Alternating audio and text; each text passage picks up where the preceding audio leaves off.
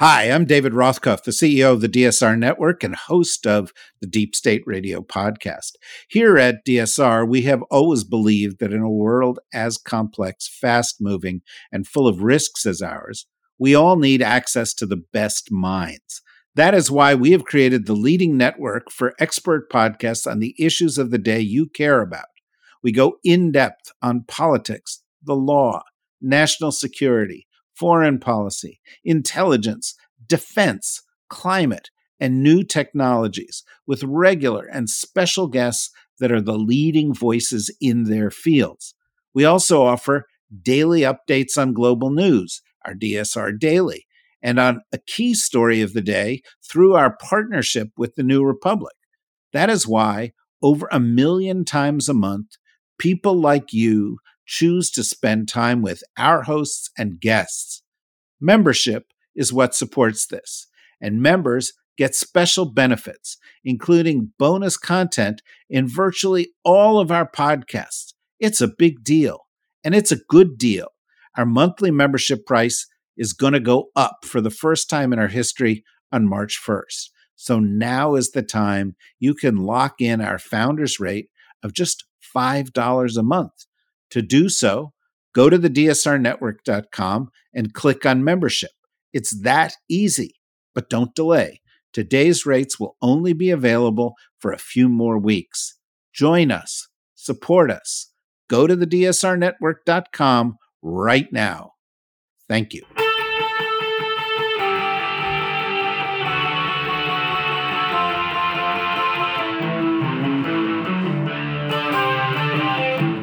This is the Daily Blast from the New Republic, produced and presented by the DSR Network. I'm your host, Greg Sargent. Ruben Gallego, a congressman from Arizona, is running for Senate against the ultimate in MAGA celebrities, Kari Lake. You may remember Lake. A leading 2020 election denier, she was the MAGA superstar who was supposed to cruise to victory in the 2022 Arizona gubernatorial race. But she lost and spent the next year screaming fraud and trying to reverse the results. Now she's running again, but some new polls show Gallego ahead. Emerson has him leading Lake by 36 to 30%, with 21% backing independent Senator Kyrsten Sinema if she runs, which is uncertain. With just Gallego and Lake, it's 46 to 39. Another poll has similar findings. Today, with Democratic control of the Senate on a knife's edge, we're joined by Congressman Gallego to talk about why winning this race is so essential for his party and what's going on with voters on the ground. Welcome, Congressman. Hey, thanks for having me. So tell us a bit about your background. You grew up in a border community, right? And then you served? Well, I mean, sort of. I grew up in a border community, but on the Mexican side in Chihuahua, Mexico, and a border state. Lived for a couple years with my family there. Was born in the United States and then moved back. Actually, as a matter of fact, English is my second language. Grew up in a kind of very, at first, middle class existence. My father was a carpenter. My mom was a secretary. Eventually, unfortunately, things did go south. My father left the picture and got involved in kind of the criminal world and criminal life. Became a drug dealer, and my mom was, the rock of the family, and really took over and raised me and my three sisters on my own, on her own. Of course, I did my best to be helpful, really because of her efforts and my big extended family. We are living the American dream. I went from for many years not having a bed, starting from fifth grade on. Until college, it was my first bed ever. My sisters also did not have it easy, and yet they all ended up going to college. I have one sister who's a doctor. I have another sister who's a teacher. Another sister who's a businesswoman. I was lucky enough to get into Harvard with a lot of hard work, and all that. After that's all said and done, my mom herself went back and got her college degree. And for me, it's always been an honor. And a privilege to be born in this country. And I felt very committed to serving my country because I felt that I owed them some service. Didn't think I would ever amount to what I ended up doing, but I joined as a reservist, United States Marine Corps, and an infantryman, and was going to do whatever the country asked me to do, whether it was 1 week in a month or 2 weeks a year, or whenever they needed me. And eventually that did happen. I got activated and sent to Iraq, and joined an amazing group of men and Marines out of Albuquerque, New Mexico, that joined up with a group of guys from Ohio and named Lima 325. And this was the height of the insurgency, and I was unfortunately had to do a lot of time out on patrol and a lot of fighting. And with that, I unfortunately lost a lot of friends. I've heard that. I think you've said that that you served with a number of Republicans, which is sort of Yeah. it sort of created in you a bit of an ethic of trying to talk to people who you disagree with. Well, me trying to talk to people who I disagree with, it comes from me growing up in a Latino family. Right. That's step one. But step two,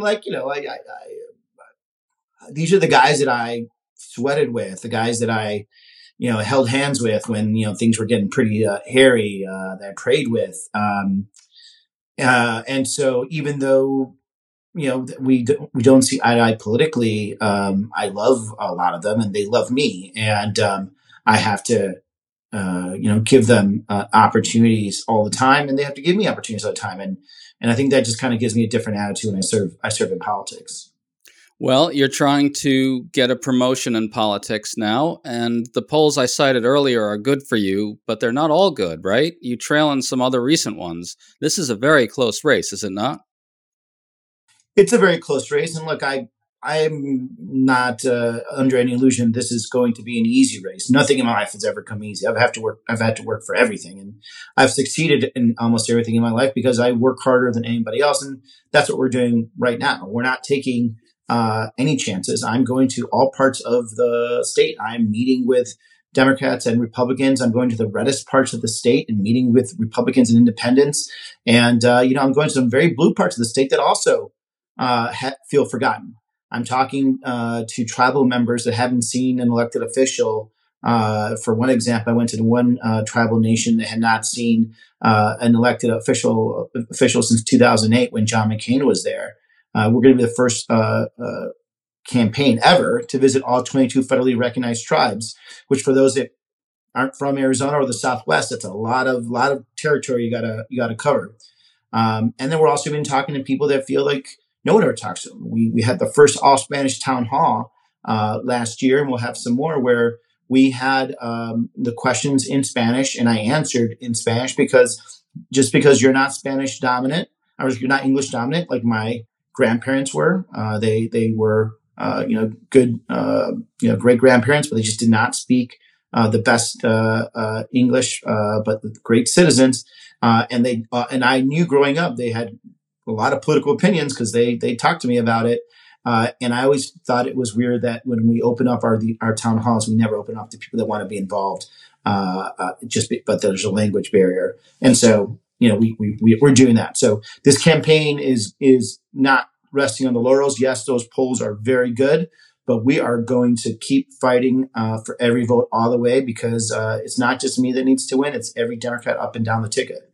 Well, let's talk about who you have to fight over. In the Emerson polls, somewhere between 13 and 15% of voters say they're undecided. Who exactly are those voters in demographic terms, and what's going on with them? Well, I think the undecideds are people that are waiting to hear who I am, and that's why we have to get out there. Kari Lake is very well known, and she's very well disliked. I think there's a lot of people that have decided that no matter what, they're not going to vote for Kari Lake. And for those that know me, we are winning versus Kari Lake. There's a certain portion of the population that does not know me and are still going to vote for me because they just dislike her that much. There's another portion of the population that this is what I'm doing right now. I'm getting on the phones. I'm going to the town halls. I'm going to the markets to introduce myself. I'm again traveling the state, and we're going to communicate early and often with them so that way they know who I am, they know my story, and they know where I want to go. And when that happens, we're going to make a good conversion on all of those undecideds and get them to vote for us. Who are they demographically? It's a combination younger Latinos that just started getting into politics. A lot of people that moved to Arizona, moderate and disaffected Republicans that do not want to vote for Donald Trump or for Kari Lake, and are looking for anybody else that wants to talk, about sane politics to them. Yeah. And you mentioned earlier that you're doing some Latino town halls. I want to ask you about Latino voters in Arizona in particular. There's a lot of talk about Democrats losing ground to Trump among Latino voters, especially men. Now, obviously, Arizona has a lot of those voters in it. Is there an erosion for Democrats, and what's really driving it? Well, historically speaking, Latino men have voted more Republican than women, but not like some amazing amount. I mean, that means we as Democrats will only win 55 or 58% of Latino men versus that. What's the driver of it? It just depends on the candidate too. You have to be communicating to that community. You also have to be answering to that community. This is a working class community. This is why I do very well with Latino men, because they know that I understand their world. I grew up on the construction sites. I grew up in the meatpacking factories, working at the restaurants, everything I needed to do just to make the extra buck for my family. I mean, I still think about it in the present tense, but there was nothing more exciting than when my boss came and offered me overtime back in the day. And let me tell you, you got to be a certain level of sick when you're excited about working overtime in a meatpacking factory. But when you're working class, time and a half is golden. It's golden, and it's so important to your family. And a lot of times politicians don't think about the people that measured their wealth and how many hours they work.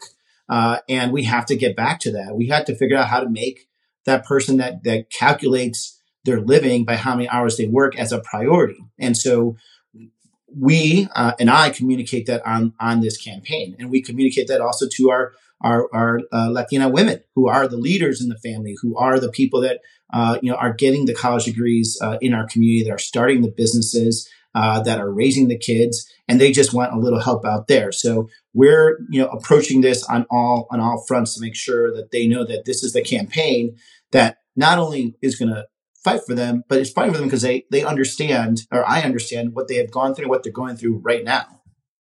Yeah, and it seems to me the debate is a little skewed by what happened in Florida, right? Trump won in 2020 by a bit more than expected, and Ron DeSantis' crushing victory there in 2022.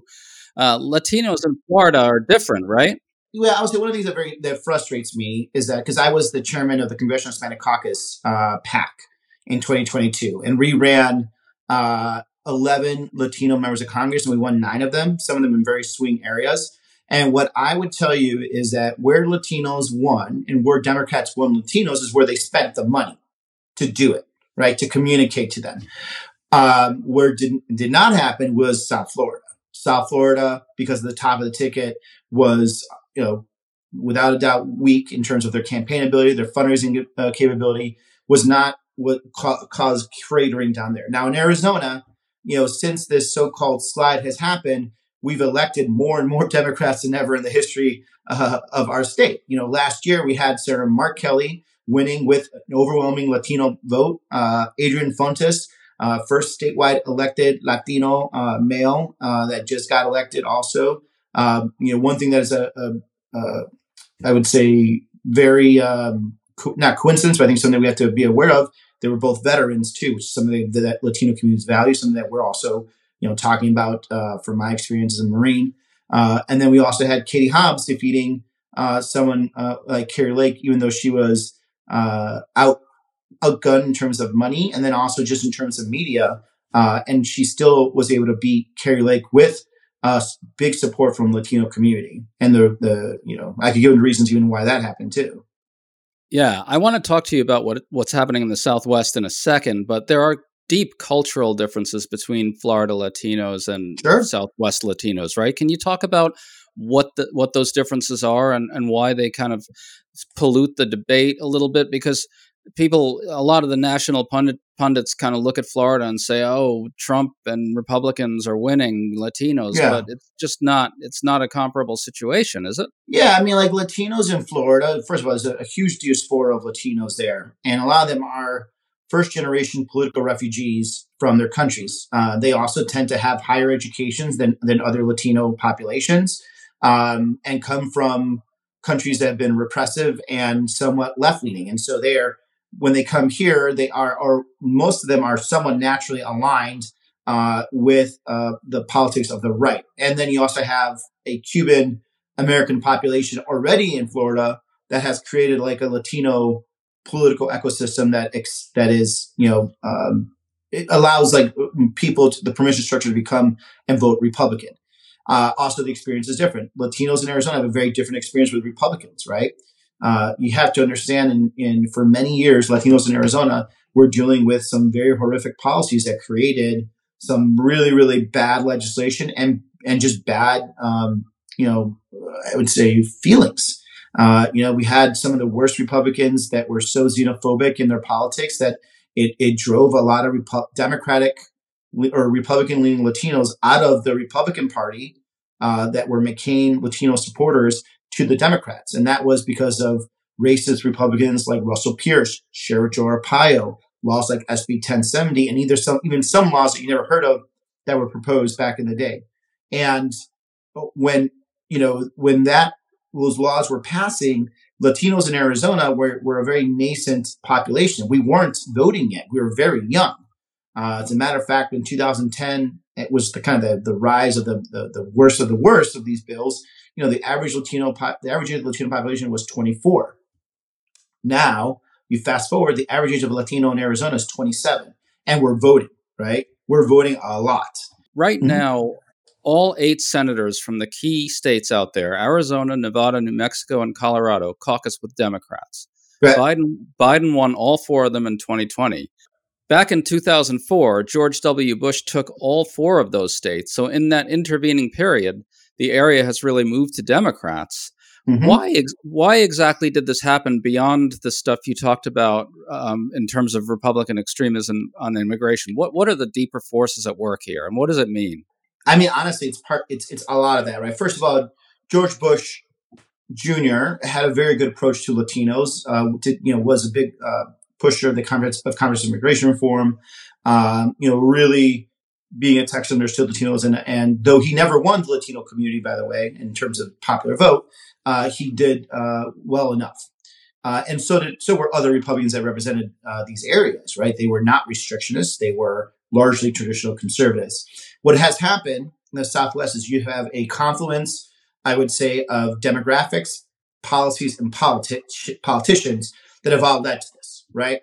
So you have a growing Latino population that's become more politicized and more politically aware, and radicalized in the sense that they don't like Republican policies because of the restrictionist and nature that some of these restrictionists, as well as just extreme nature that some of these Republicans were. It's not just in Arizona, as I talked about. Nevada had their versions of it. Colorado had their versions of it with Tom Tancredo. New Mexico had their versions of it. And so as they became more politically active, who do they look around for between the two parties? They went to the right and they saw people that just was not open to them. And then you also have a movement of very well, or not very well, just educated voters coming in from other parts of the country. People that are moving, whether they're retirees or whether they're moving their businesses or they're just want to live in beautiful places, and they decided to move to the Southwest, and they brought their more moderate politics with them. I'm not saying they're Democrats. I'm not saying they're even liberal. They're just moderates. Well, let's talk about immigration. In the 2022 midterms, Republicans were absolutely certain that they'd win on the issue, and pundits credulously went along with them. Yet in Arizona, Blake Masters made immigration central. He even ran ads featuring machine gun fire at the border, and he lost his Senate race by a fairly sizable margin. Other Republicans in the Southwest also lost. It's significant that Southwestern Republicans lost despite being really, really very deeply confident that the issue is playing in their favor, because the border has been a very tough issue for Democrats. Now I think things look a little worse for Biden than they did maybe in 2022. So how exactly can Democrats win the argument on it, or at least blunt its impact in places like the Southwest where it's very salient? What do you say to voters about the issue? Well, first, let's identify the problem what happened in 2022, The problem you have with the border and with border politics is that the people that are making the ads about the border aren't from border states. So Blake Masters and a bunch of these people got East Coast Republican operatives to do commercials about the border, about what they believe the border is from New York or from Washington, D.C. or wherever they are. But they don't actually understand what the Arizonan sees every day. You have to understand, like for us, the border is here. If I leave my house right now, and if there's no traffic, I could hit the border in close to 2 hours, right? If you live even further south, it could get there in almost about less than an hour, right? There's Arizonans that cross the border every day to go get food, to go get medicine, to go to vacation. The nearest beach in Arizona is in Mexico, not California. Tens of thousands of Arizonans own homes in Mexico. We cross that border every day. Every day, 15,000, just in Yuma County, 15,000 Mexican nationals cross the border to come work our fields. During COVID, we had to give an exception to the COVID shutdown to allow Mexican nationals to cross the border in Yuma County only on the southwest border, because if we didn't, America would not have had enough winter vegetables or winter lettuce to feed itself. We need the border to function. But the plans that the Republicans have had and are trying to do will not create a functional border. What does a functional border look like? Business coming back and forth, the ability for Border Patrol to stop illegal entries, especially being able to, at customs, where most of the time we find the fentanyl, customs be able to check 100% all vehicles. And then for the asylum surges, being able to manage the asylum surges. But the only way we're going to do that is if we have enough resources. And what does the resources mean? We need more immigration judges. We need more Border Patrol. All these things, by the way, that were in that border solutions bill, that wasn't perfect, but at least it was a start, and the Republicans rejected it. Well, I think what I hear you saying here is that between these East Coast consultants who cut these ads, and MAGA politicians who call the border a war zone, the fundamental difference here is that for people in the Southwest, the border is a real thing. It's a very real thing. Right. And for a lot of national Republican operatives and politicians and media figures, it's really a fantasy zone, right? Mm-hmm. The ads you're talking about really kind of portray it almost like a video game, really, like a combat video game. Yeah, they put on flak jackets and put on combat helmets. Like exactly. I've been in combat. You don't need a flak jacket and a helmet when you're in some of these really beautiful towns on the border. And I'm not even going to mention these towns' names because it's not even fair to them when we actually conflate the two. Right. It's an utter joke when these heavy-set aging Republican politicians go down there and sort of play act being military figures, but it really is a fantasy zone in this kind of place where Fox News and Republican ads and Republican fundraising pitches exist sort of separately from the real world of the border, and Lake is kind of part of that fantasy zone, sure, right? Absolutely. She's a believer in great replacement theory, which for listeners holds that elites are plotting to replace native-born Americans via mass migration. So in Arizona, they hear that kind of thing, and it just sounds crazy, right? I mean, look, it hasn't worked for the last 3 cycles. I don't think it's going to work again. Now, we, as Democrats, also have to offer solutions. And, one of the things that I talk about all the time, and I pride myself about, it's like, since being in Congress for 10 years now, I have voted for $116 billion for border security and passed, right? This is not just me voting theoretically. It passed. And we have brought more Border Patrol to the border, more customs, more technology, fencing where it's supposed to be, stricter laws, better recruitments for Border Patrol, and at the same time advocating for immigration reform. That's where the space where the Southwest Democrats have been, and that's why we're winning, because we are very rational about the border. We need border security, but you also need immigration reform. We need to live by our values in processing and dealing with asylum, but we also do not want it to be abused, which we agree is being abused now. Well, I want to ask you about this because MAGA Republicans, I think, on some gut level, really believe that the middle of the electorate shares their animus towards immigrants and is prone to believing crackpot conspiracy theories about migration. But as far as I can tell, moderate swing voters aren't really ideological on this issue. They're generally pro-immigration as long as it's managed effectively. And so Yeah, I think absolutely. your point about the sweet spot for Democrats is one I've made here on the show too. The sweet spot is a very well-resourced system that makes immigration work for the country. Right. But it also relieves Border Patrol. Like if you have people that are able to come here legally, go through a background check, pay a fee, notify your local office where you are, and stay here for a couple of years to work legally. They're not going to go through illegal methods to come here, right? That's just very logical. There are people that are paying $20,000 for the chance to cross with a coyote. If we said pay us $5,000, we'll give you 3 years of work visa. You have to go through a background check. You have to tell us where you are. Periodically check in to make sure you're not lying on your application, things of that nature. You'd have a lot more people using that than this other system where they are abusing a system. But it is important for us to understand that when voters are telling you that I feel not great about the border, and they say like I don't like the chaos at the border, we should actually listen to them too, because they're telling you something. They're not saying I'm against immigration reform, right? And I think sometimes some people just kind of shut down as soon as they hear that, right? I think that's a wrong approach that Democrats take. You need to listen to what they're saying. A lot of time it is working class Latinos that will tell me that. And they want to see order there. They're not saying kick everybody out. Like, they don't want like the massive deportation that, Kari Lake wants of people that have been here for, decades now, but have not had a chance to get right with immigration.